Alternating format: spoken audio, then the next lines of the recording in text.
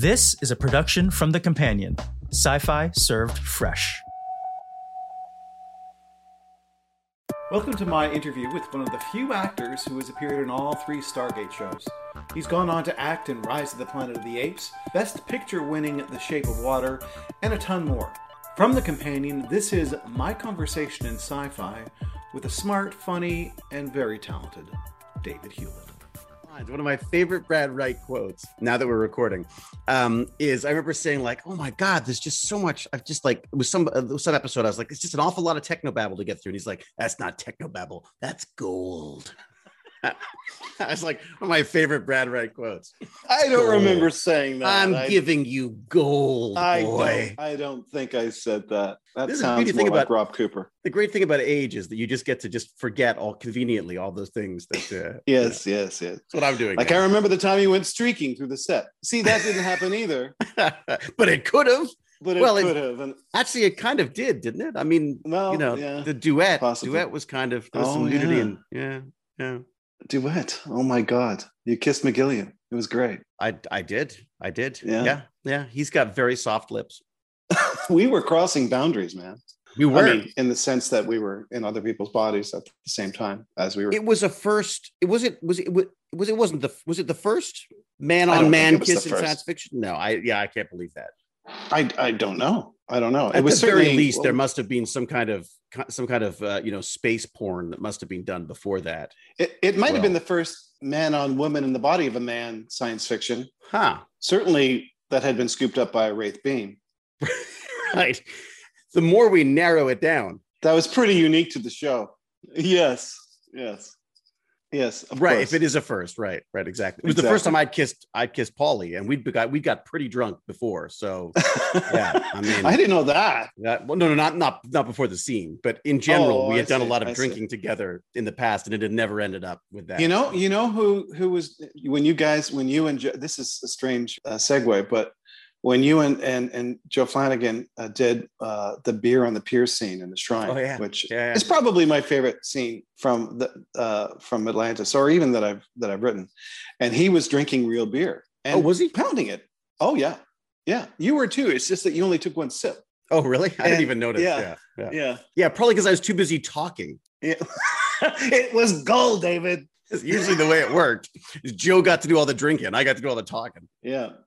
That was a good moment of drinking real beer on television. I'm amazed how many people come up and bring up that scene. Well, We'll say like, "Oh my God, I just saw." So David Hewlett, when was the last time we saw each other in person? I think it was probably SGU. I don't think yeah. it was. That's the last time I can think of. And are you in Toronto right now, or I'm in. Yeah. Oh, okay, that's cool. We're in Toronto with the plan to leave since we arrived here, but it's been 7 years now. We just don't. I just keep more and more robots show up, and we just stay. Well, I'm from Toronto, and I have a place there, and I go there in the summertime. So maybe we'll see you then. Are you double vaxxed good yet? I'm single vaxxed. I'm double vaxxed. Oh, good for you. How'd you Yeah, pull it's the that off? weirdest. Well, this is the thing is, so I'm working on a show that I'm not allowed to name with a certain friend of ours, and they've got this massive, obviously budgets, but they've also got this massive COVID team, and the COVID team looks for expiring viruses. So literally, this guy expiring vaccines. This guy literally came up to me and said like, yeah, well, it expired on Friday, but they've extended it to Monday. So that was it. And I was Perfect. And that was my double vax. It's still mostly good. It's still mostly good. Yeah. Well, it's not. It can't be worse than the virus. No, I bought the home virus mixing kit, vaccine mixing kit, rather, and I made my own. It's like you bake it at Fort. No, of course not. It's I've got friends who did. No, you don't. I've got biohacking friends. I got a bunch of biohackers who I have been just geeking out since we last spoke. That's all I've been doing is geeking out. Well, I know, and this is the funny thing about Twitter and Instagram and all the social media. I feel like I've seen you more recently.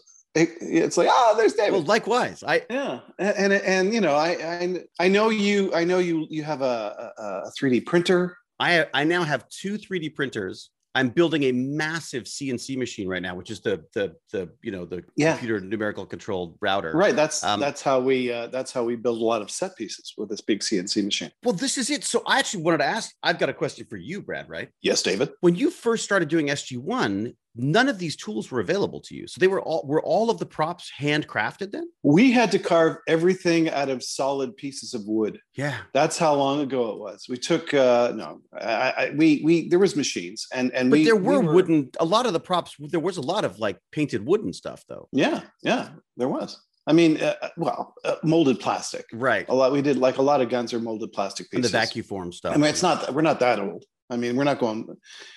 No, but you were pre-3D, but 3D printers were crazy expensive. Like, they were. They didn't even exist in SG1 time, the beginning of SG1, did they? No, but I don't know if you ever saw, I had a 3D, they had a 3D printer in the art department for modeling and stuff. And I asked them to make me a model of like the shuttle and of Destiny. So I could stop using an eraser as the ship during video. Like when you're doing a previs and when you're talking about, I want the ship coming in from left to right, and when you're trying to describe to your visual effects supervisor the shot, because the producer kind of becomes the director in those shots, helping to guide what you want the shot to be. And I asked them to give me little models, and they made me. I don't know if you ever saw it, but they made me like a 2-foot long model of the Destiny and put it in a glass case. Keeners. It was stunningly beautiful, and I said, "What do you do? Like It was like you want the ship to come in. Oh God! I think they misunderstood me. I think they wanted it to be this thing that I did, that I wanted to put on my desk. Right. It was just too indulgent. Yeah. I said, I can't be the only one that has one of these. I mean, Rob and now you're all not. the other producers and with you guys. No, I sent it to MGM. Oh, did you? Oh, nice. Yeah, exactly. MGM. I sent the big beautiful one. Well, MGM just so they're now Amazon. Is that the deal? Well, it'll take a while, and for all the fans who have been, they've all got plans. Asking me, does this immediately mean you get to make a show with Amazon? And I said, well, no, instantly. They have to go through compliance and who on 1-day turnaround shipping on no, they're series. Yeah. Shipping. Yeah, deliver Stargate tomorrow, please. Yeah. If you get Prime, it'll take a little while for them to go through that. But the truth is, MGM has always been for sale. Like since I started working with them in 1994, and I think this is the 5th or 6th sale of MGM. And every time, I know the process. It takes a while, and then the new people show up and they go, "Hello," right? And you go, "Hello, it's me, and I've been making your little show for a while." But this is a bit different. I was gonna say everyone works out of boxes too. I remember going to MGM at one point in LA, and I couldn't believe that there was like this. Everyone had boxes. They were all like literally cardboard boxes in all of the offices. Yeah, because they don't expect to be there long. Yeah. But oh God, when SGU got canceled, it was I was trying to make an SGU movie, right? And I don't know if you even know this, but I had already written the opening scenes, and you were in it. Woohoo! Because the plot, well, sorry, it didn't happen, but the plot was a rescue mission that with elements of Atlantis and SG-1 going to save the Destiny who were stranded. Right. And, I mean, someone had to fix that mess, Brad. And of course it was going to be McKay. Yeah. Of course. And then you stick your finger in the wrong socket. And, exactly. Yeah. Hilarity ensues. I hadn't got to that scene yet, but no, you were on the moon with Atlantis in the background. It was so cool. It was so beautiful. And I was talking with the folks at MGM about it, and they were saying, no, I think we can make this happen. Keep the sets up. We kept the sets up for months. Right. While I was typing. And then one day I tried to call that person, and it was, they no longer work at MGM. And I went, no, I was just talking to them yesterday. No, they no longer work at MGM. And that was it. Cut off. It's like agents. The same thing. I found like I would get agents would call me and say, "Hi, I'm your agent." I'm like, "What? What happened to the last guy?" And they're like, "Oh yeah, no, he's not there anymore." And we don't talk about him. Yeah. Or her. Yeah. So, but it's fine. It'll be what it is. I can't imagine Amazon is not going to take advantage of the IP. I mean, that's why they bought MGM. Whether or not it's they want to include me is probably still up in the air. But I don't know if you know this, but I had a development deal with MGM. Right. That and was working on a pilot just as COVID hit, and that slowed the process down considerably. And of course, the impending sale was probably happening for many months before we found out about it. Well, of course. Yeah. So we'll see what happens. But there is a project.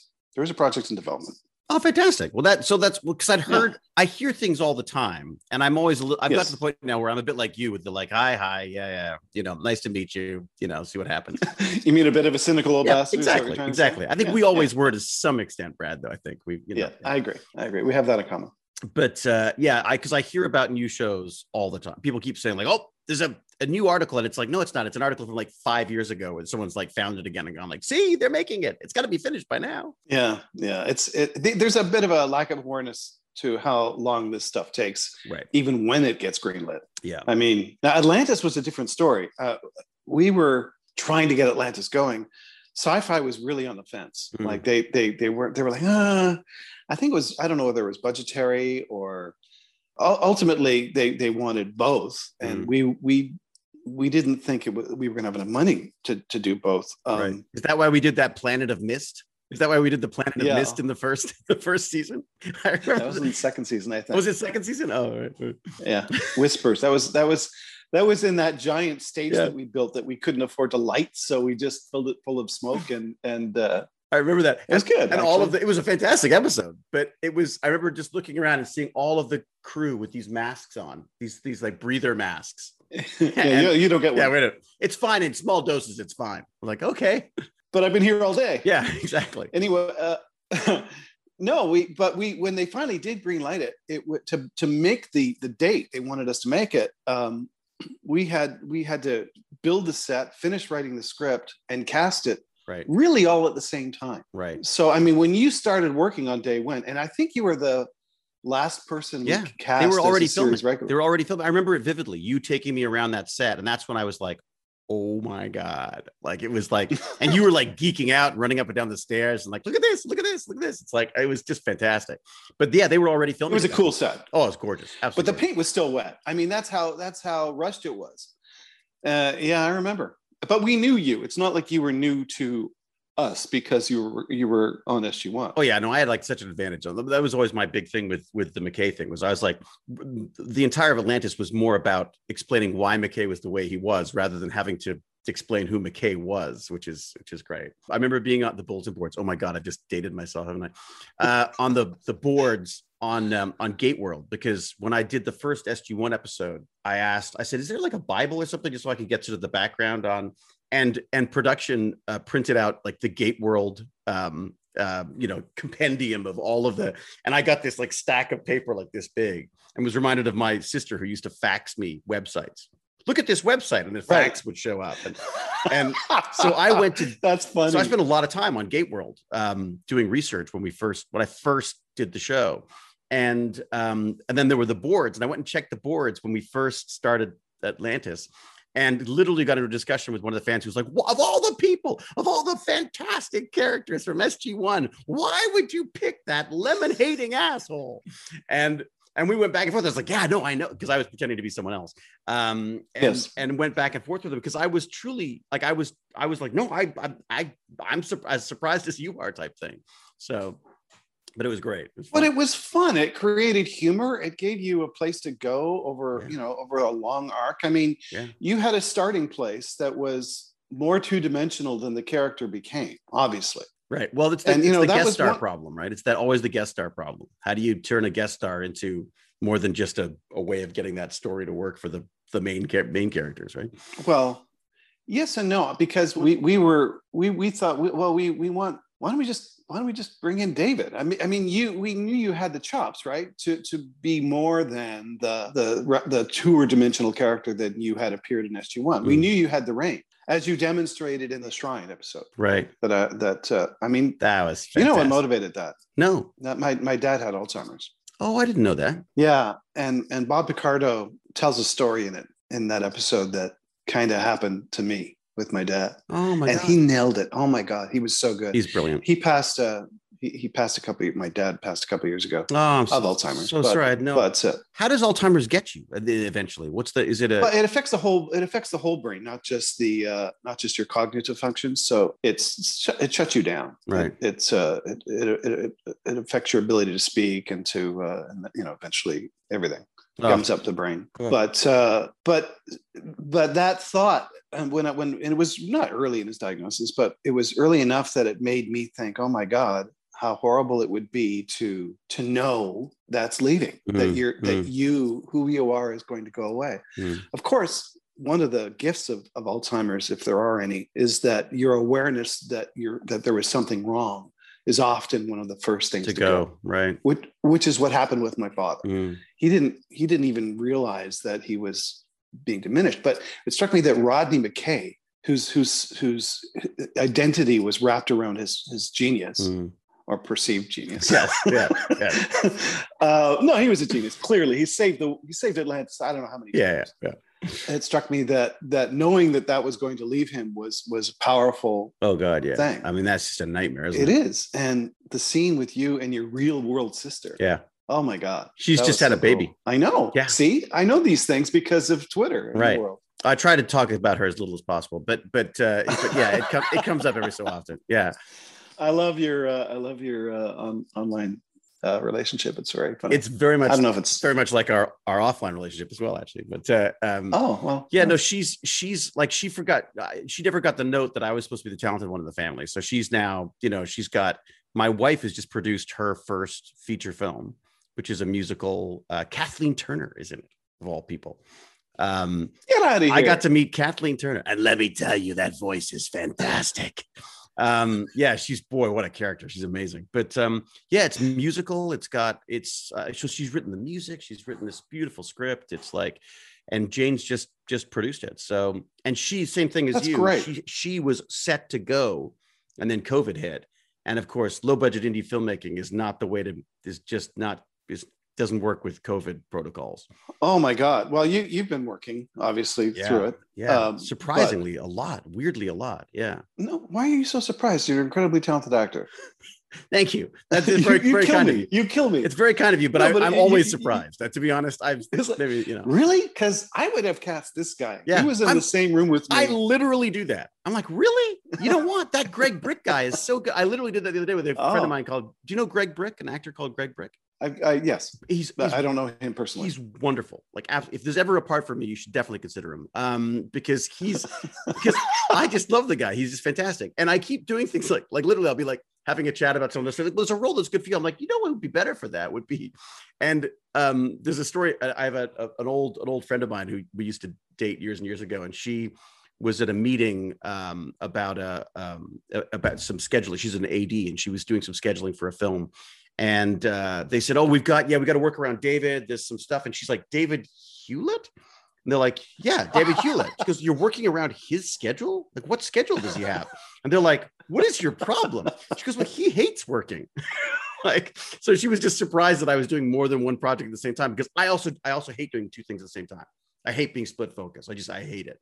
I know I should, because that's where the money is, but well, no, where you hate it is when you're trying to do 14 episodes at the same time, which we often did on Stargate. John Smith, our producer, was like, I think we could shoot this. We have 15 minutes here where we could shoot this. And he would go, no, that's it. That's it. I can't do it. I'm on my breaking point. Okay, fine. Yeah, that's usually how it worked. Yeah. There'd be like a McKay, as I would go full McKay and then back off and go, sorry, fine, go, let's do it. I remember what killed me is you would come in. I don't remember the episode. I just remember me giving you this ridiculous amount of words, and you just not only memorizing them, but I did this not just to you. I did this to Shanks and to Amanda as well. Yeah, like these giant speeches of science fiction gold, and it doesn't sound like you at all. And I only did that because of our earlier conversation. But then one day we had to finish the scene the second day. And you said, don't do this to me. And it was because, and the next day you were struggling with the lines. And I said, you knew this cold. And you said, I can only learn it for a limited amount of time. It's the weirdest thing. Yeah. There's like, it's a buffer or something. Or a flush. Depending on the show you're working on. Sometimes it's a flush, I think. But well, that's it's really weird. I've also the weird thing about getting older is I'm noticing it even more now. Like, so I did a scene in Clarice recently which was like a big back and forth chat. not a problem. Like word freaking perfect for everybody's coverage. Then they broke for lunch and I went, oh God, okay. And so at lunch, I'm looking over the lines because I know what I'm like. Came back and really struggled with it, like really struggled. And they're like, what is, again, same thing, like, what's the deal there? I'm like, I think I've got a very limited RAM. Like I've got, like, it's just, there's only so much, you know. Yeah, your buffer is can't be emptied. It's weird. It's very odd that way. But I still love learning lots of lines. Honestly, I get a weird, I think it's like some kind of, it's almost like a workout to me. I go like, okay, not only do I want to get it right, but I want to get all of the words right. You know what I mean? Like I still find a geeky joy in trying to figure it out. Yeah, you were good at the lots of words. Yeah. That's for sure. Yeah. And carried that ball a lot in Atlantis. Jason has a great quote where he said, boy, you think it's hard to learn all those lines. Try listening to them. I was always, because whenever I ran into trouble, whenever I screwed up a line, I would just look at Jason and he'd immediately launch into whatever his next line was because he'd think it was his turn to talk. I was like, he'd think it was his cue. That was my go-to. And then he'd go, Jason.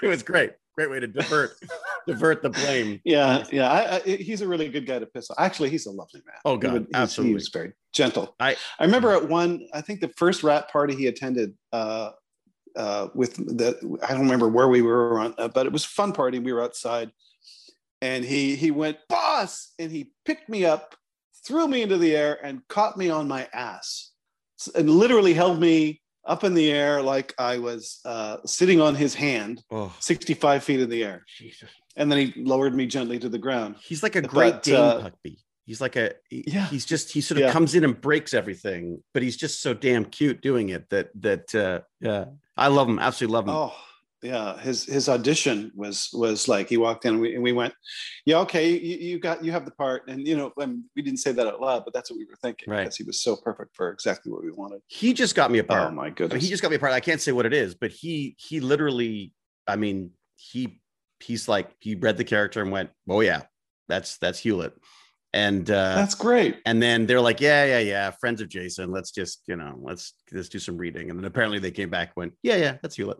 so that worked out. That's good. That was lovely. That's really good. When you see him, and if you see him, say hello from me. I will for sure. Absolutely. Yeah. Because I don't know how he I mean, he's moved up in the world a little. He says, I'm the same guy, just the toys are more expensive. And it's true. Sure. It really is. It's true. I mean, he's like an industry unto himself now. He's got he's got his own like film production stuff. And he was always an artist, which I thought was, which I always used to laugh at him about, but because he'd like do found art and stuff. And now that I'm a little older, I appreciate that stuff. Now I go like, oh, I guess you can sort of sit back and not just be entirely focused on work the entire time. It's like he was wise beyond his years. Yeah, you kind of have to be, though. You kind of have to be, right? To have to bring stuff to the work. And I say this to every young writer, to bring stuff to your work, you have to live your life. You can't, you have to have other interests, not that golf brings anything to my writing, but I don't know. You hear stories. You hear stories from people. I mean, it's funny. One of my biggest sort of complaints about sort of modern sort of Hollywood and a lot of the films that are out now is I feel like it's people writing about films that they've seen rather than experiences they've had. Absolutely. And I'll read a script, like a big expensive feature, and I'll see this part that was lifted from this movie that I loved, and they think that, it's, and I'm not saying we didn't do that all over the place in Stargate, but come on, we had to come up with 300 and some odd episodes. But I think, again, they were more homage rather than just direct ripoffs. I mean, we almost always referenced them. When it happened, people would say things like, hey, that's like the scene in Alien or whatever. Like, I mean, like that's like, it was always, that was part of the charm, I think, for it. But nowadays you get these, like, my biggest complaint is watching like early 20s, late teens discussing the nuances of movies that they were not alive when they came out. They're like, oh, you know what the best zombie movie is? And you're like, shut up. You've never seen, like, you never watched the George Romero black and white. Like, I mean, it's like, it's so obviously written by like some 40 or 50-year-old who's trying to write for who's trying to do the banter from, Tarantino like banter about movies. That scene when it came out, that movie, that black and white movie, it seems quaint now in comparison, but boy, it scared me to the core. The first time I saw that movie. It's amazing how like, so my kid is 13 now. My son, that little drooling thing that was on the Wraith set the last couple of last week or so, is now 13 and is watching all of this anime stuff. And it's so interesting to watch them discover stuff and think that this is the first time it's being done. So I keep trying to go back. And of course I get the eye rolls and you like that, you should watch the original. They're like, it's boring. Yeah. It's the attention span on these things is so different. And when you watch a movie now, when you go back and watch an older movie, there's so much like the setup and you realize how we've lost all of that. Like the whole first act has just disappeared into, it's like, it's almost, you almost go straight into the second act now, or you just do the third act. When my girls were like 13 and 15, I said, okay, you want suspense? Let's watch The Birds. Oh yeah. Yeah. They almost fell asleep. Yeah. They were like, Baz fell asleep in Jaws. Oh my God. Yeah. And that movie was like, I don't go in the ocean because of that movie, or some swimming pools. That movie made Rob Cooper decide to make movies because he wanted to do that to other people. He wanted to, it affected him so much emotionally. He realized how powerful the medium was. Really? How old is Coop? Coop's got to be my age. He's younger than me. But he's like my age. You're all younger than me. But he's my age, isn't he? Maybe a little older? No, he's about, I don't know. I'm trying to think. I'm 60. You're 60. Are you 60? Really? You're all I'm 50 something now, 53, 52. Yeah, I think you're Rob around the same age. Yeah. So because he might be a year younger. There's a couple of friends that we share from the past. So I was assuming that he was around the same age. Yeah. Now, do you still enjoy writing? I mean, I can't not write. I like having written, right? I'm one of those guys. Right. I get an idea and I go, oh man, I gotta put that down. And if I know if it's a good idea. Right. If I get a really good idea, I'll go, this is a really good idea. And I'll just keep writing it until, and I don't write traditionally. I just start, because if I get the idea. Oh, really? So you're not mapping it all out? No. Well, I think it all out, but when you're like, I don't know if you saw Travelers, but I have not watched Travelers. I'm ashamed to say I've not watched Travelers. Please do. I will. It's fun. Sure. It's good. Yeah, okay. It's up your alley. It's up your alley. It's in this.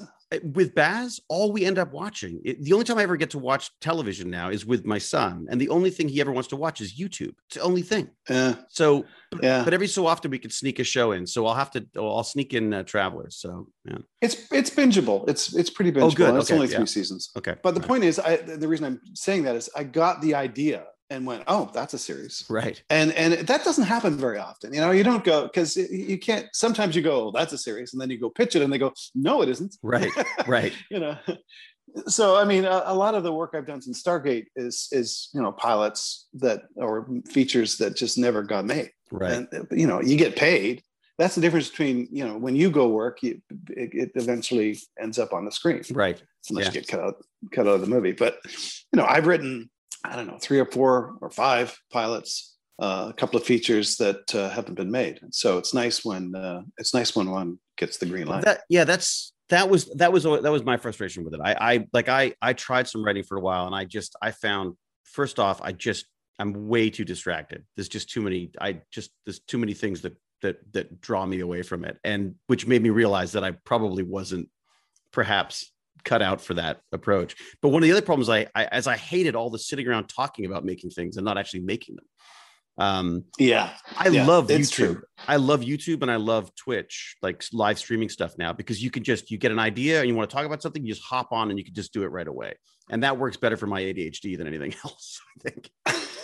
I bet there's one thing that we have in common with, I don't know if it's you do or not, but I check daily Boca Chica space complex, where all the serial model SN10 through 15, are they going to launch? Are they going to do a test launch? Oh no, I don't think to do that. It's on YouTube all the time, and the fact that I can go onto YouTube and just say, oh, there's a rocket launch today, and I'll just put it on my big screen on my TV, and I'll watch them send a test rocket up into space. It's insane. And I love it.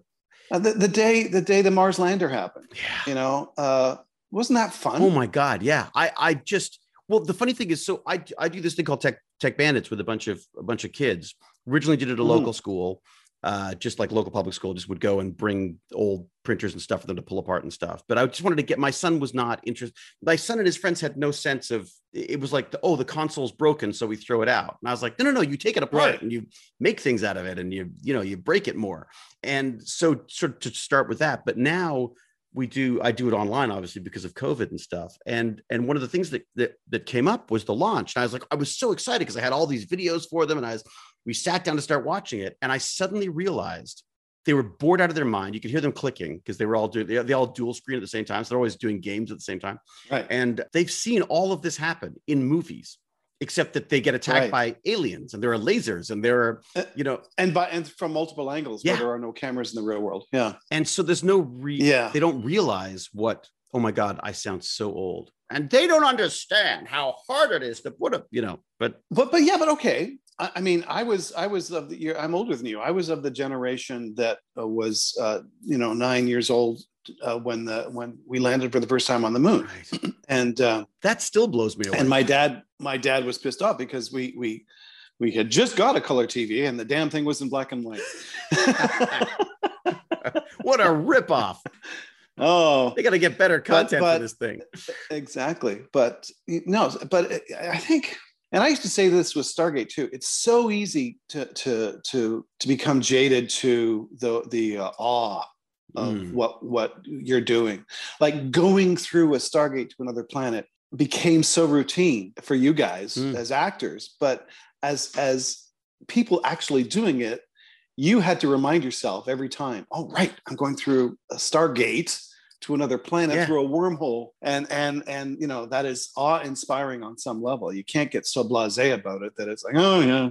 That was just funny because one of the decisions I made with McKay was that he hated it.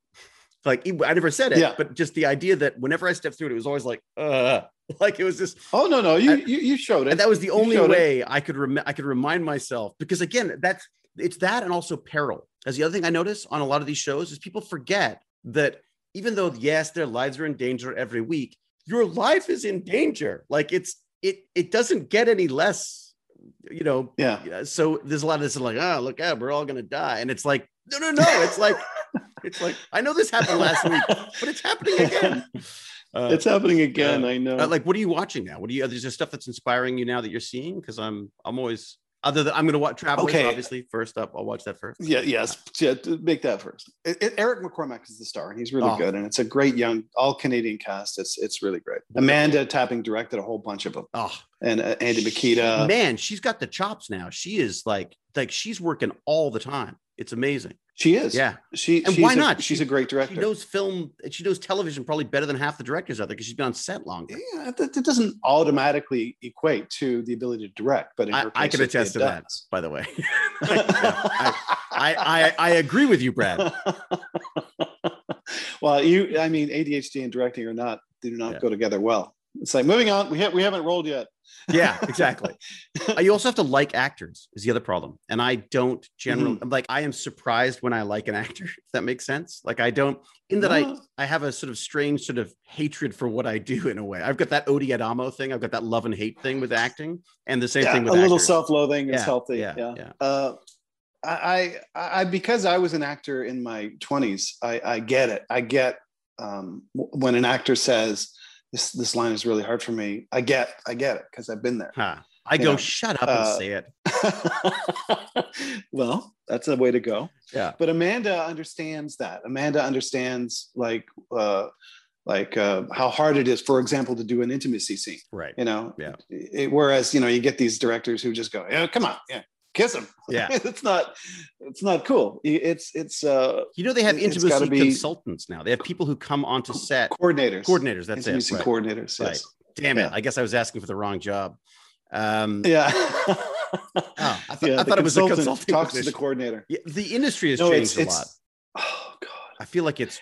I mean, when you have a turtle on set that's just going to be sitting in a terrarium, but you need a pet wrangler.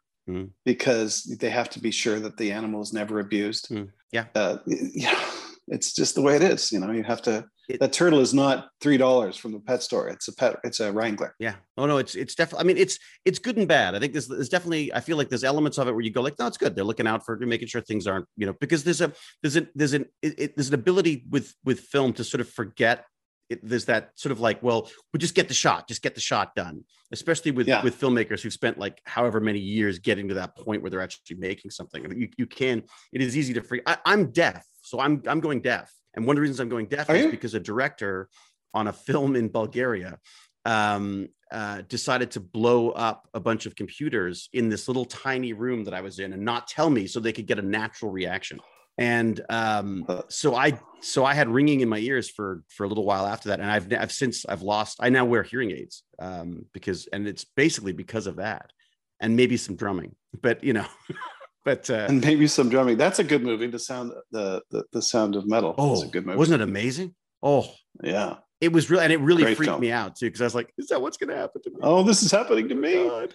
No, you can have hearing loss in a certain range, and like the explosion range apparently is. I've been playing with open source hearing aids too, because I can't believe that you spend $7,000 on a pair of hearing aids that can't stream music well. So I've been playing with some of that stuff, but I'm probably going to deafen myself again with those, because I keep screwing up and going like, oh, forgot to turn it down, damn it. Yeah, exactly. Yeah. We were talking about you know what I just watched that is brilliant? Mayor of Easttown. Oh yeah. Oh my God. Although I gotta say, I preferred the acting to the story. At the end I was like, whatever, but the process of getting there was, I thought, beautiful. Loved it. Yeah, they kind of convenienced their way out of a couple of the there was one really complicated, complex relationship between her and the other cop, and how would that shoot him in the head. Yeah. Spoiler alert. Yeah, I loved Gene Smart and her, the mother-daughter stuff. I thought, and she was impeccable. Like, she honestly, the lead, whose name I've forgotten. Good Lord. But you know who I mean. But absolutely brilliant. And Gene Smart again, just to see Gene Smart doing that. We're talking about Kate Winslet. Kate Winslet, yeah. I thought she was just absolutely. It's your sister's name, so maybe that's why. I try to forget. That's it. Yeah. So that's really good. So what else have you liked? Oh my God. Well, I watch a lot of if a new movie comes out, I watch it. Like, we watch a lot of movies, and I watch a lot of documentaries now. I love, but because it's more a lot of the stuff's more interesting, frankly, than the stuff I'm seeing written. Yeah, and sometimes, like, and you kind of referenced it earlier, when I watch a big budget sci-fi movie or a big budget superhero movie, it's upsetting to me, because there's no economy, and I mean that in terms of the economy of a scene. It's like, which option should we choose? Let's do all of them. Yeah, let's do 4 different funny endings. Yeah, and then put them all on the screen. And it's like, part of our job as storytellers is to tell a story, not the whole story. And not and the, like, doing a visual effect on Atlantis. We would go into every visual effect meeting and we'd look at the budget and we'd laugh to ourselves because we couldn't afford to do that, and we'd go, that's funny. Anyway, so let's get Hewlett to explain it instead. Exactly. Oh my God, did you see that spaceship that just turned abruptly into it? And actually, I made a joke about that in Wormhole Extreme, that where the producer comes in and says, oh my God, look at that spaceship. And that's right. We can't afford to see it. And I wrote that part, and I was going to do it. And then I completely chickened out. Really? I said, I can't. Yeah. And two reasons. First of all, I'm not very good as an actor. That self-loathing thing that you referred to about, why did you hire that guy? Yeah, exactly. I'm in the position to hire that guy, so I just hire that guy. It's that's right. All right, good. That makes sense. Yeah. And it's funny. It's really funny, Eric. This isn't a spoiler for you, but there's a voice like a computer voice, right? And I temped it. I did the temp track in editing, in the editing room. And Eric McCormack goes, who's a lovely human being, by the way, and we become good friends. He says that you're good. You should record that. And I said, yeah, you know what? I'm going to hire a real actor, and we'll put them together. And if I'm as good, we'll choose me, and you can help me decide. So we played them both, and I said, he's better, right? And Eric goes, yeah. So the reality is you should always hire the better actor, period. There's places. Yes, I agree. I agree. But I think there are places where, well, look, the other thing, the casting thing is something else that drives me crazy in the whole process is people discussing names these days. Like they go like, oh, but is it enough of a name? And distributors have numbers. And it's like, you're like, what is it? Like I can think of like maybe 4 people who could actually make people go to a theater to see a film. And even then, that's a hit and miss now. So I don't the name thing drives me crazy. Like I wish you could just cast the right people for the parts, but there's so much money. Here's the problem, and here's the problem. They became a name by being in something first that nobody knew who they are. Yeah. The irony of it. Yeah. There's a huge irony of that. Yeah. And when that happens to me, I say that, and I say, isn't the star the IP now? I mean, to a certain extent, that was happening with even Universe. But with Universe, when we proposed Robert Carlyle as the name, because he was an international star, everybody went, he cuts the mustard for that list, right. But he wasn't really the lead; he was the anti-hero character, right? Which I loved. I loved that. The name, he was so good too. Oh my God, he was so good. Like, and again, a lovely guy. Yeah, truly lovely. That whole that whole group. I was so nervous to come in, and I had no idea how you were going to make that work because I was like, I feel like McKay's like, you don't want to be the guy who's in the wrong movie. You know what I mean? Like when sometimes you go like, he's so funny. What has he got to do with but the way that was integrated, I thought was just it worked so well. I thought it worked really well. Oh yeah. I loved it. I also think you're selling yourself short. You're definitely selling yourself short because you only, McKay wasn't always a goofball. McKay had some wonderful, and like you did a couple of, which was your favorite alternate reality McKay? You did what? 2 more? 2 other ones? Oh God! My favorite on there was. I mean, I guess there was Rod. There was the billionaire, the one in Vegas. Yeah, Vegas one. Yeah, that's right. God, there was the hologram. The hologram. Exactly. That was. Oh my God! And that was when Jane was due, right? So I remember the makeup. Right. I remember the makeup artist saying like, okay, so you're gonna need like 2 hours probably to get the makeup removed again at the end of the day. And I said, if my wife's in labor, I will take it off in one piece. I went across the border. I drove across the border the last days of shooting for that. And I still had like pieces coming off my face. So we have photos of me and the baby. And there's like a piece hanging out the side of my head. Because I literally I didn't even get a chance to shower before. Oh my God. Yeah. She literally gave birth the day after we wrapped on that season. That happened with our second child. I finished a show that I had been working on, and we had just moved into our new house, and it was like, okay, time to have the baby. It was so like perfectly scheduled. It was great, but I didn't have plenty of makeup off because I'm a writer. It's a producer's. That's a plus. We call it a producer's child because she showed up exactly when she was supposed. He showed up exactly when he was supposed to. Right. And the funny thing is he's also got no interest in film, none at all. I've done a very good job of keeping him away from acting. I'm concerned that he's going to default into it. Is my biggest fear. My kids, I tried to make. I did The Outer Limits before I did Stargate, so we're going way back. I guess it was season 2 or 3 of The Outer Limits. There was this scene that I in an episode that I produced called Dark Rain, and I rewrote it and produced it. It was great episode. Mario Espardu directed it. And there was this great Mario, and there was a scene where hundreds of kids were supposed to come running out, and it was like hope. It represented hope for the future. Right. It was, and I said, okay, kids, all you have to do is run out with the other kids, and they wrapped around my legs. They were like 5 and 3 at the time, and they just were not going to participate in that. Yeah. Not even remotely interested. I tried to audition Baz for a part, and he just kept giggling. And I was like, oh, thank God he sucks at this. Like, no, look, again, he can do whatever he wants to do. I'm totally fine with that. But at the same time, I wouldn't choose it for him at this point. I feel like there's just, I love, like, for me, it's worked out absolutely beautifully. It allows me to do everything I want to do. I mean, you made my dreams come true with Stargate. I mean, it's been fabulous, absolutely fabulous. People ask me if I get, if they mind me, people coming up, and I'm like, never. I love it.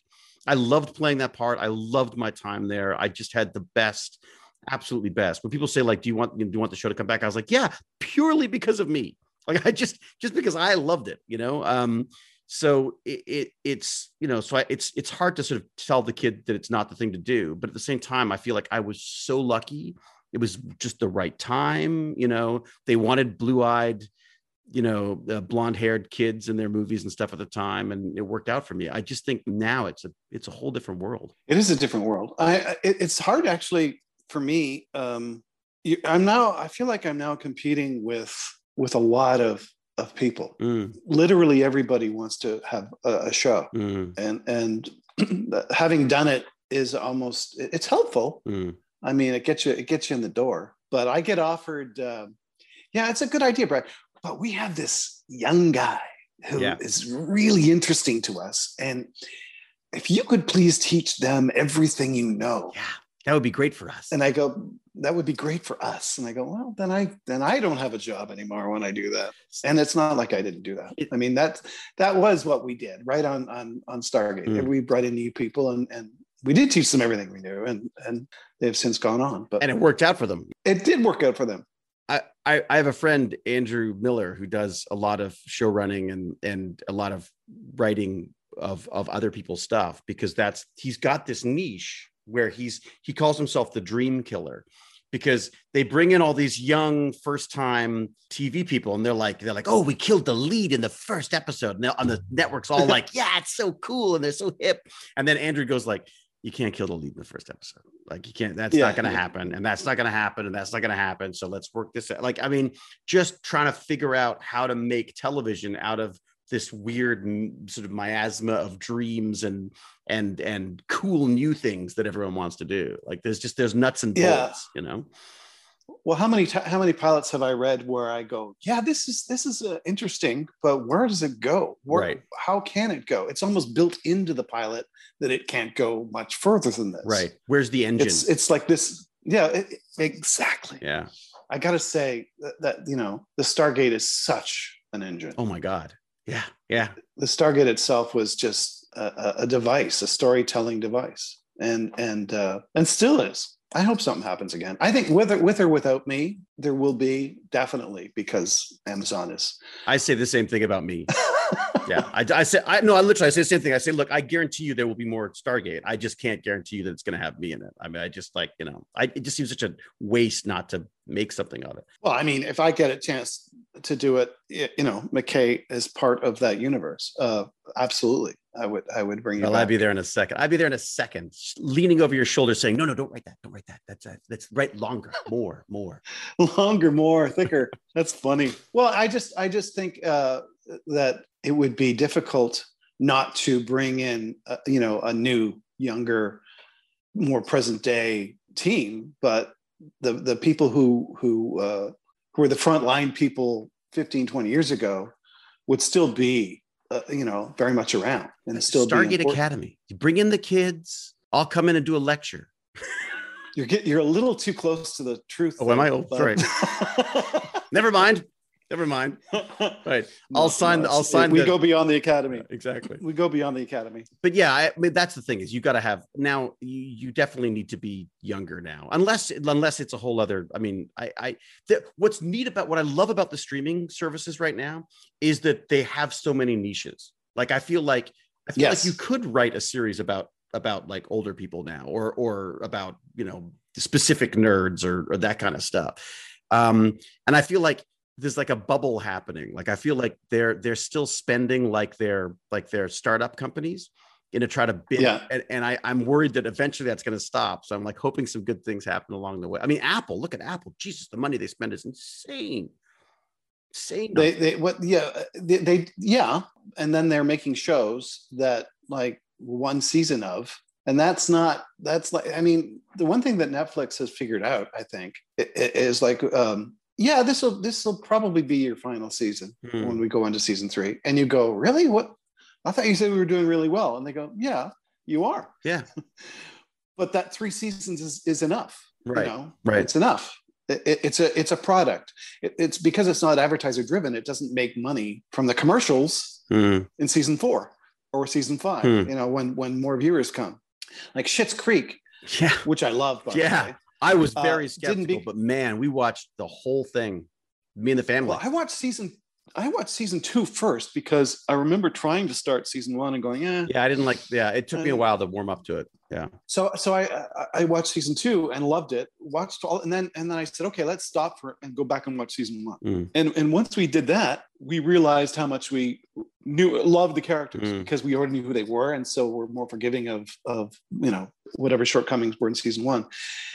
And that's the thing about a show like Stargate, that we were on weekly, but the box sets of Stargate did so well because it's essentially binging. Yeah. It's people would just put in another DVD and it became like it was a binged show before people binged shows.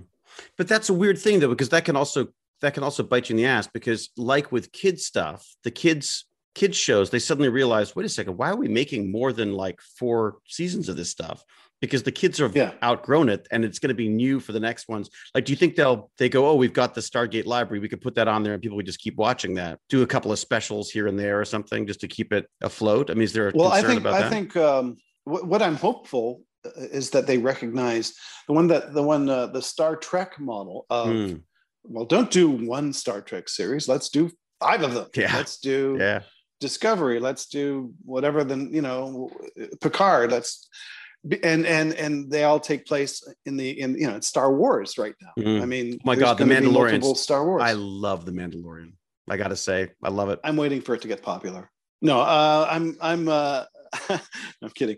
I'm watching it because of the technology. I want that technology. Oh, the Unreal Engine stuff. Well, we should geek out about that. God. I love it. I've been playing with it. I've been playing with the Unreal Engine stuff. It's man, it's gorgeous. It is. If I were to start all over again, I think I'd go into special effects. I love it. I love the special effects stuff. Just think it's You mean visual effects? Visual effects, yeah. Sorry, that's how old I am. Well, special effects is fun too. It's just that's the real explosion that affects your ears, right? And generally, it's a combination of both, right? You want to combine them, but I love that. Was probably one of the favorite parts of my job as a showrunner that you get to do. Yeah. Because I don't have any expertise, but I get to, decide, oh no, it should look like this. And especially in the early days, I'm not sure I understood, why their heads were lolling a little bit. It was because they had to go re-render the whole goddamn thing just because I had made one tiny revision. Right. And that, that was like hours and hours and hours in those days. But what you're talking about, Unreal Engine and creating a real world LED backdrop for performing within. I mean, that would make it easier, wouldn't it? Yeah. Well, and metahumans, like I say to Jane, like, it's like, Jane, why are you again, this is my acting problem again, but I'm like, why are you working with actors? Why just animate everything? Like, just get to the point where, because then you could just like plunk them into the next film and you don't have to worry about, and if you don't like somebody, they do something inappropriate or something, just change their voice. You know what I mean? Because that's the other thing. The other thing that's happened that I've noticed in the film industry now is like, these big movies, when you take on these people to play these iconic characters, you've got to know they're not going to screw up, because if they do, if they pull a Kevin Spacey, all of a sudden, all of that stuff is you've just basically tossed that money away. So I say animate. So it's not just screw up now, but you better hope they haven't screwed up in the past 20 years. Yeah. Or in the next 20 years. I mean, you're right. See what I mean? Oh yeah, I do. When we get old and inappropriate. That applies to everything now. Yeah. That applies to my job. You know, I mean, thank God my nose is clean. Yeah. It's, I say, thank God there weren't cameras. That's what I say. I just say, thank God that there weren't cell phones. That's my. There was an interesting question that came up recently, which got me thinking was there like, would McKay have been canceled? And I was like, well, no, because I think the whole point of him is exploring his inability to interact with women or people who are smarter than him or underlings or, I mean, that I feel like it's not like anyone was glorifying that type of person. They were just, he was learning to realize that he can't be like that. And it was a process. Yeah. That was going to take a long time. Yeah. And people learned to understand that McKay was going through that process. And whenever we pushed it too far, it did break. Right. And so when we found the sweet spot of annoying, but deep down a 3-dimensional caring human being. Right. With a terrible filter. Yes. With zero filter. Well, and there are people, I mean, there are a lot of the highly intelligent, very specialized, brains tend to have difficulty with that stuff. Well, I think Elon Musk falls under that category probably. Yeah. But I have to say, I one of my other series that I have in development, because I just write. Yeah. Nobody's necessarily making it, but I still have. I'm still creating series, and there was a character that I wrote and thinking, oh my God, David would be perfect for this character. So as you write, you imagine somebody's voice. Right. And I'm so sorry. It was your voice. It's okay. To hear my voice. It's okay. I got through it. It was a friend of mine is a writer, and he did a bunch of TV stuff, a bunch of movie stuff, and then basically just started writing. He started taking the scripts that weren't getting made, and he would rewrite them as short stories because he got so sick and tired of all these great ideas that he had not being able to at least be read in a format that they could be, because scripts are so hard you have to have a certain technical knowledge to read a script, I think, and truly understand what's going to happen with it. To truly understand. Yeah. I wish a lot of buyers had that technical knowledge, but because it is harder to read a script. Yeah. It's a different document. It's not finished. Yeah. It's meant to be completed by actors, a director, and a shooting crew. It's like reading a play. That's the same thing, right? It is, but it's even less so about a play because, the descriptives for visuals that happen in a screenplay are infinitely more complex than what appears on a stage.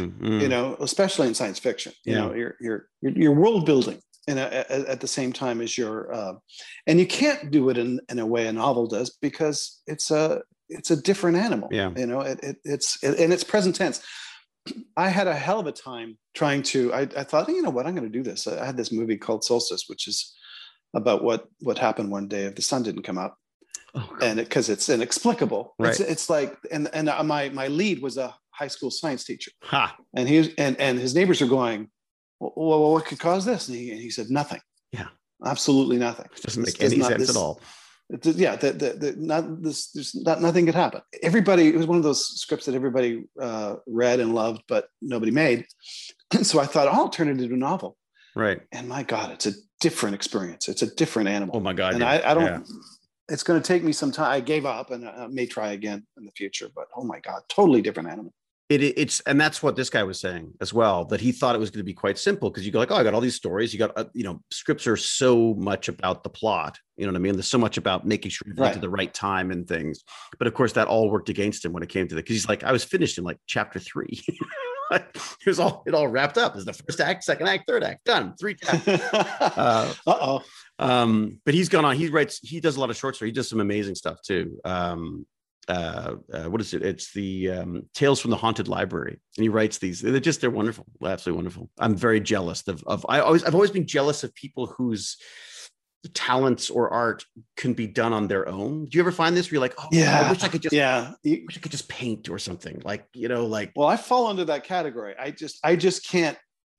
I need a whole, once I'm finished, I need a whole bunch of other people and a shit ton of money to actually make it. Yeah, you're the cheap part. I mean, to the point where I'm by far the cheap part. Type. Yeah. And the dirigible crashes into the stadium and go make that. Yeah. Oh, well. Does it have to be a dirigible? Can it just be a balloon? Can it be a helium balloon with exactly. Maybe a lighter? And we can't put anybody in the stadium. So how about a little, like a house? Yeah. The balloon hits the house. Well, that's a good title. Tommy, why don't you start loading up those fan questions because they're pretty good. Hi, Brad. I'm Franklin from Atlanta, and here's my question for David. I love the relationship between Rodney and Jeannie. What was it like acting in scenes with your real sister? Thanks, guys. I'm loving the podcast.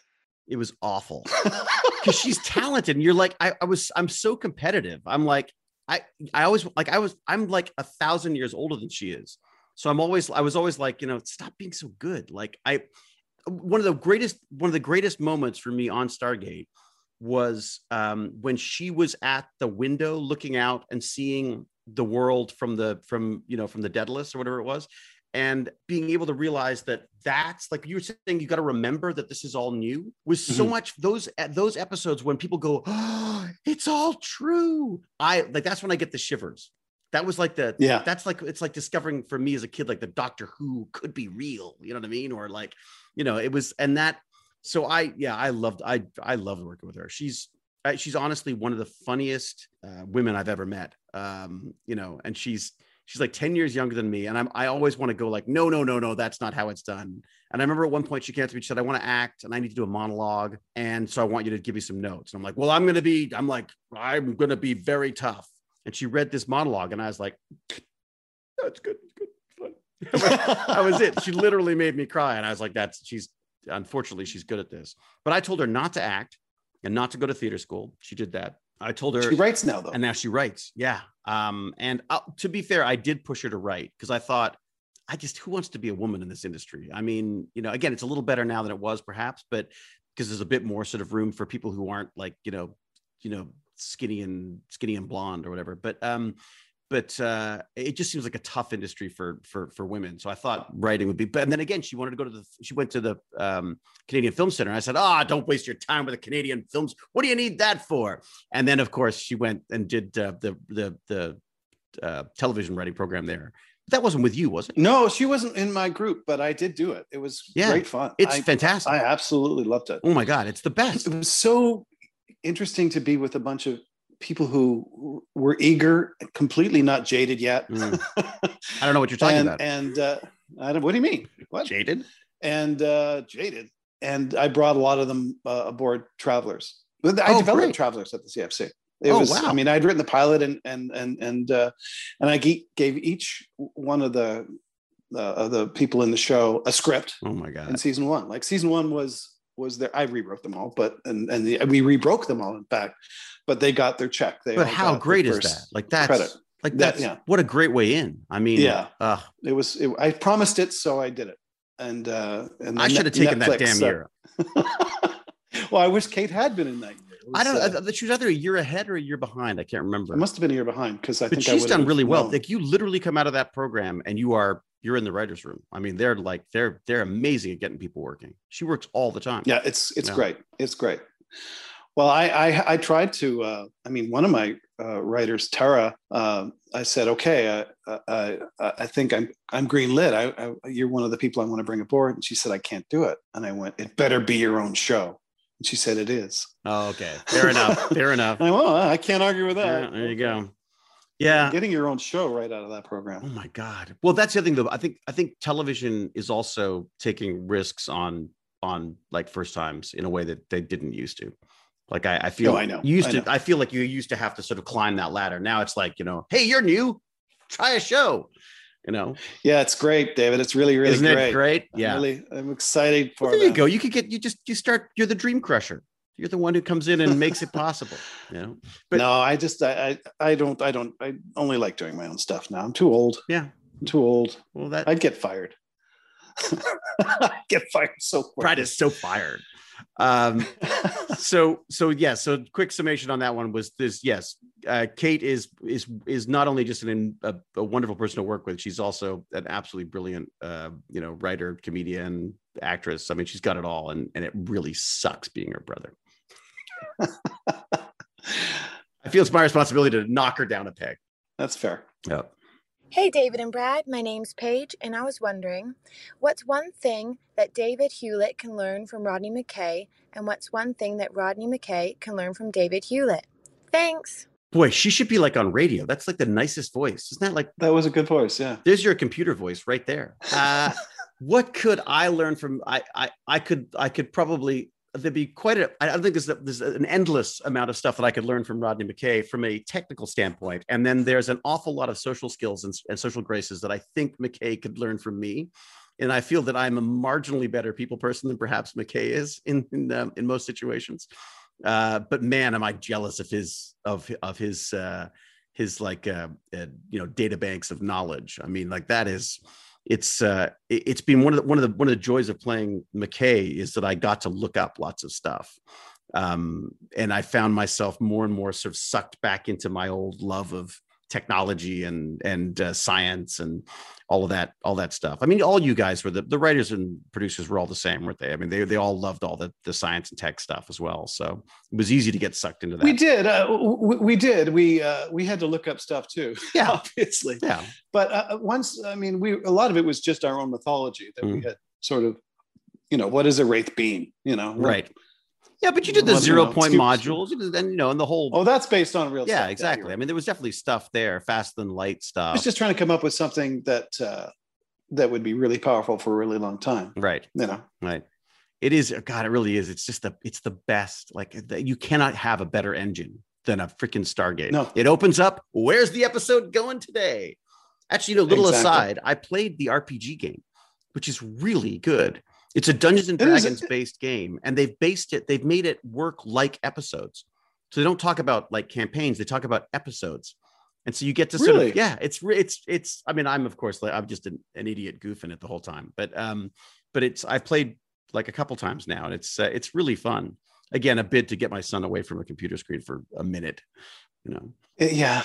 That would be tough. Yeah. I have to admit, that's one of my kids are old enough now that was, the personal screen, like the phone was not a computer yet when they were young. So it's all dual screens now.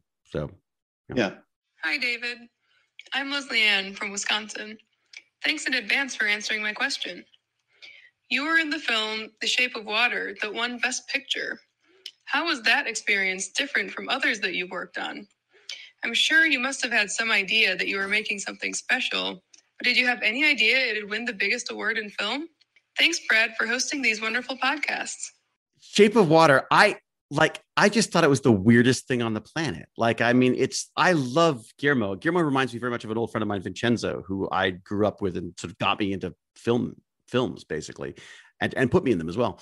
And so Guillermo and I just are kind of geeks. Like we just like to geek out about stuff. I would bring comic books in and say, like, look at this comic book. He'd be like, oh yeah, I've already read it.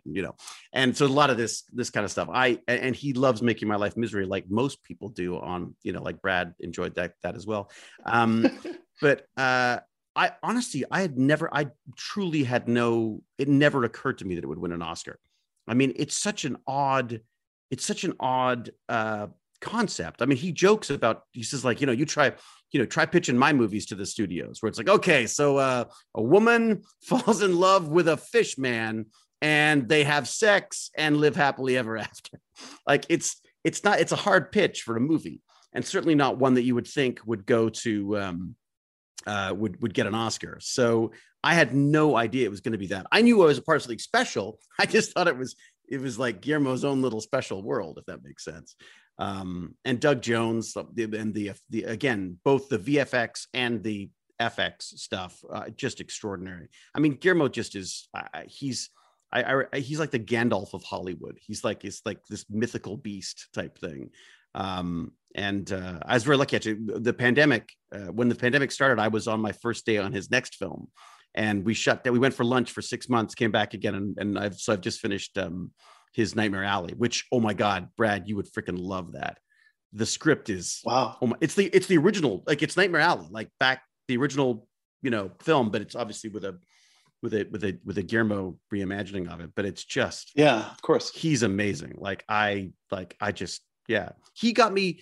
We talk about being jaded filmmaker, jaded film people and TV people, but he just does this stuff out of love, and I guess he's at a point now where he can do that. Yeah. But all of it. I went in thinking like, okay, great, I got a job. I can put that. Great, I put Guillermo on my resume. That's going to help me with my acting. And I went in for the first day of rehearsals, like, oh, rehearsals, like literally. And I get there, and I didn't want to leave. Like it was just, he's so much fun. He's so respectful. He's so excited about stuff. So yeah, long answer, but basically, I had no idea. I'd never occurred to me that anyone would give that madman an Oscar, but it would be pretty fun to be watching the Oscars and rooting for a movie that you were not a small part in. Absolutely. I mean, that's fun. Yeah. I mean, I refer to it as my Oscar film, but well, it is. I don't have one. It's one of those weird things that it was such a huge part of that year for me. Like, it was such a huge part of that. So much time was involved in it. And when you see the film, I'm a little embarrassed because it's like sort of like, oh, there, no, there I am. Oh, there I am. You know, like it's a bit of that. And also, Michael Shannon would not speak to me the entire time. It was hilarious.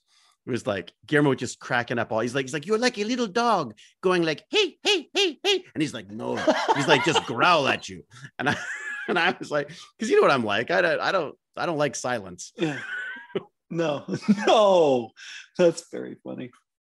That's great. Good answer. Hey, Susie from London here. Loving the podcast, Brad. I have a simple question for David. What do you think Rodney is up to now? I'm really excited to hear. Rodney's probably terrified to leave the house. He's a germaphobe, so I can't imagine he's going anywhere. He's probably still walking around in that big orange hazmat suit. Or yeah, it's quite possible he is trying to save Destiny. I think he would. That's true. I think he would have. Yeah. I think he would not, in that world, I think he would take it, having been there, having recognized, knowing Eli, knowing what they face, I think he would probably be devoting his considerable brain power at trying to save them. Yeah, good point. Very, all right, fine. That's a much more reasonable answer, I suppose. But yes. Besides, there's no COVID in space. That's true. Yeah. I have to say, one of the COVID has put a little bit of a wrench in the Stargate universe, in Stargate small U universe. Science fiction in general. It's put exactly. Yeah. Because how do we acknowledge that? How do we unacknowledge that? Yeah. How do we say? How do we have had all the resources that we would have had with the Stargate program and not either stop COVID or global warming? All of those things are very much a real concern. Well, and it's literally a science fiction. We're living in a science fiction movie, a very boring one. Yeah. But it's one. When this started, I was going, I wrote this. There's actually a two-parter in Travelers that's just like COVID, right. And I did an Outer Limits that was like this. We did Atlantis. We did a virus show. Yeah. Atlantis. Yeah, more than once. No, it's bizarre. I mean, so I guess McKay would definitely work on that. I think less about saving them than getting the credit for saving them. I think is probably there. You go. Yeah, that's like me saying I like having written more than I like writing. Plus, Eli's lost a lot of weight, so he's probably he's going to bring a sandwich for him. Yeah, a little bite. Yeah. Brad, hi David. This is Sarah from London. With so many shows now being filmed in Canada, how have things changed? It really makes you want to visit. Thanks so much for the podcast, guys. They've been great. There is always a ton of stuff shooting in Canada in general. That's such a Toronto thing to say, isn't it? You know, I'll tell you, this country of Toronto is just really just booming. It's crazy how much there is going on here. And I was very surprised how much of it continued through the pandemic. And some of it was a bit dodgy. I did not want to go back to work at first. And I was very nervous about it because I'm a coward, not just on television, as it turns out. And Jane finally just said, like, dude, you haven't worked in 8 months. Get the fuck out of the house to get a job. So I went and did a project, but there is a huge amount of stuff shooting up here. But I think the thing that Canada tends to forget is that the industry is a whore. Basically, it will go anywhere. It'll go where the cheapest dollar is. It'll go like whatever. It will go wherever it has to go to get the most bang for their buck. And right now, I think we're very lucky in that we were back very quickly. Canada was back. Never got hit as badly as the States, obviously. So there's a lot of stuff filming up here. And the unions are very specific about what they need for the production. So it's pretty clear as to what you have to do in order to have a production going. But yeah, the other place is Hamilton. My God. I mean, Brad, would you ever have thought that Hamilton would be like the go-to place for filming? I mean, it's tax credits. They want to encourage shooting crews to come in and it works. The same thing has. The trouble with what I have noticed is that in Vancouver, when we were doing Travelers, we were competing with Apple, Amazon, and we were a Netflix show, but at first we were a Canadian / Netflix show, and so fighting for crew and locations was really difficult, and actors were like, book him. Oh, he's already gone. Book her. Yeah. Oh shit, she's gone. She's got her own show now. We've always had that problem in Canada, though. Like that's always been. Yeah. There's always been this sort of like one of the reasons why I think we haven't why the Canadian film and television hasn't blossomed more is because there's always American work, right? Well, that's, you know, the one thing that you and I have in common is we're still here. Yeah. You know, I mean, and I'm going to stay here. It's past the point of me wanting to go to LA and try out my luck there because, well, MGM came to me to a certain extent. And then once, you know, it was, and that was 20 years ago. So there's a point where you just dying say, to go back to LA. Is he? Yeah, he loved it. Just loved it. I think because it was like his childhood home, I guess. I mean, but you'll stay. You're gonna, and you're in Vancouver is still. Are you still in White Rock? Is it still in? Yeah. I've moved to another house in White Rock, but I miss Point Roberts. The address is. I bet you did. I love Point Roberts, but we just couldn't. Jane was going to murder me. Someone was going to take her tomatoes away. It would have been the second time that happened in that house. Yeah, exactly. Yeah. Yeah. Oh my God, that place. I love that place. But I was going to turn it to, I'd start writing manifestos and sending bombs to people. I think I was like, it's too isolated for me, for the type of person like I am that just doesn't leave the house unless he absolutely has to. I think it's, probably not the best. But and Toronto also, it's nice to be back in Toronto because of the family. Like I got the family here as well, right? So, right. My dad's here, my mom's here now, sisters. So. I just hope there continues to be a thriving Canadian industry and not just crews that work on American films. Right. Although the advantage of the American stuff is that like Dog's Breakfast, I only did because we were doing Stargate. I mean, that was right. Like this, I hope that there are still people who want to make their own things and are willing to spend their own money on it as well. You know what I mean? Like I hope that's the case. I hope so too. Yeah. Let's do one more question. Because you got a plane to catch. Hiya. My question is, with you being able to do 20,000 words per hour, did you go wrong very often? And if so, was it a total road crash?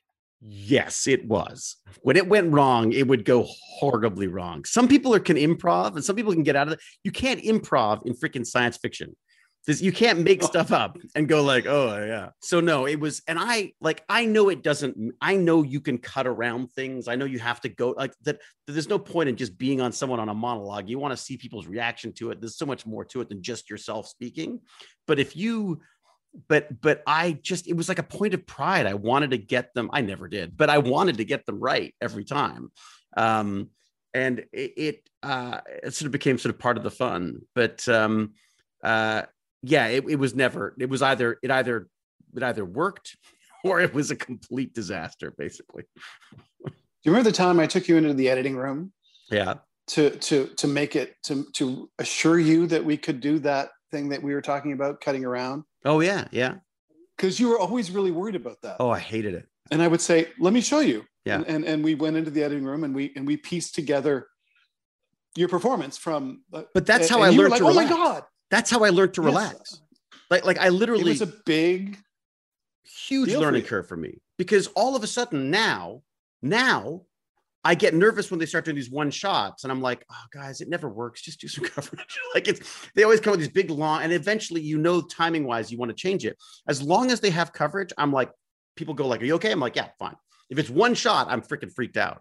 But as you say, it's not your performance is so much better when there's someone going like a little shot of them looking at you going, you all of a sudden you're a better actor.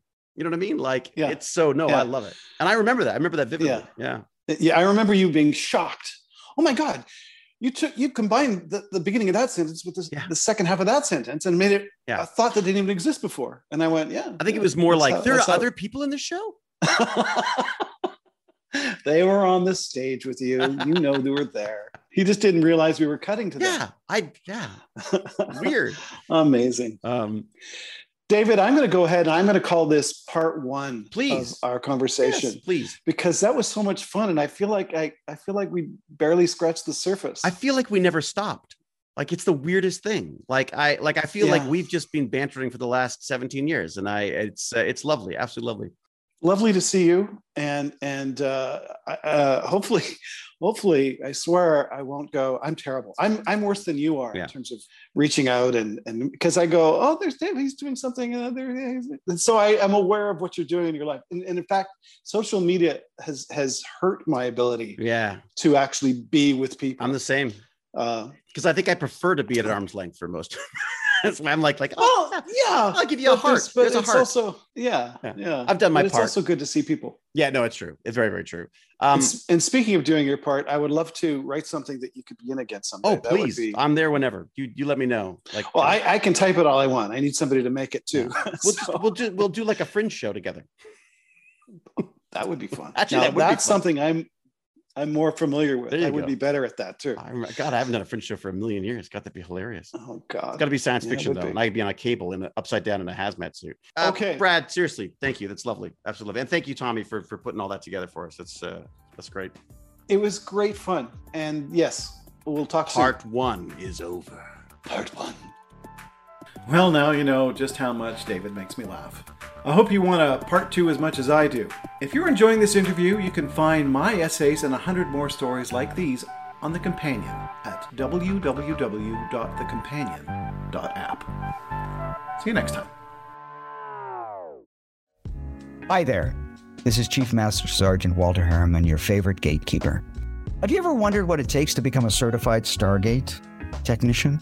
Well, now you can find out, because I'm going to share my knowledge and experience with a select group of aspiring and enthusiastic gators. I want to give you a chance to be a hero too. That's why I'm happy to announce that on March 11th, I'll be taking a small number of students for my class, Gate Tech 101.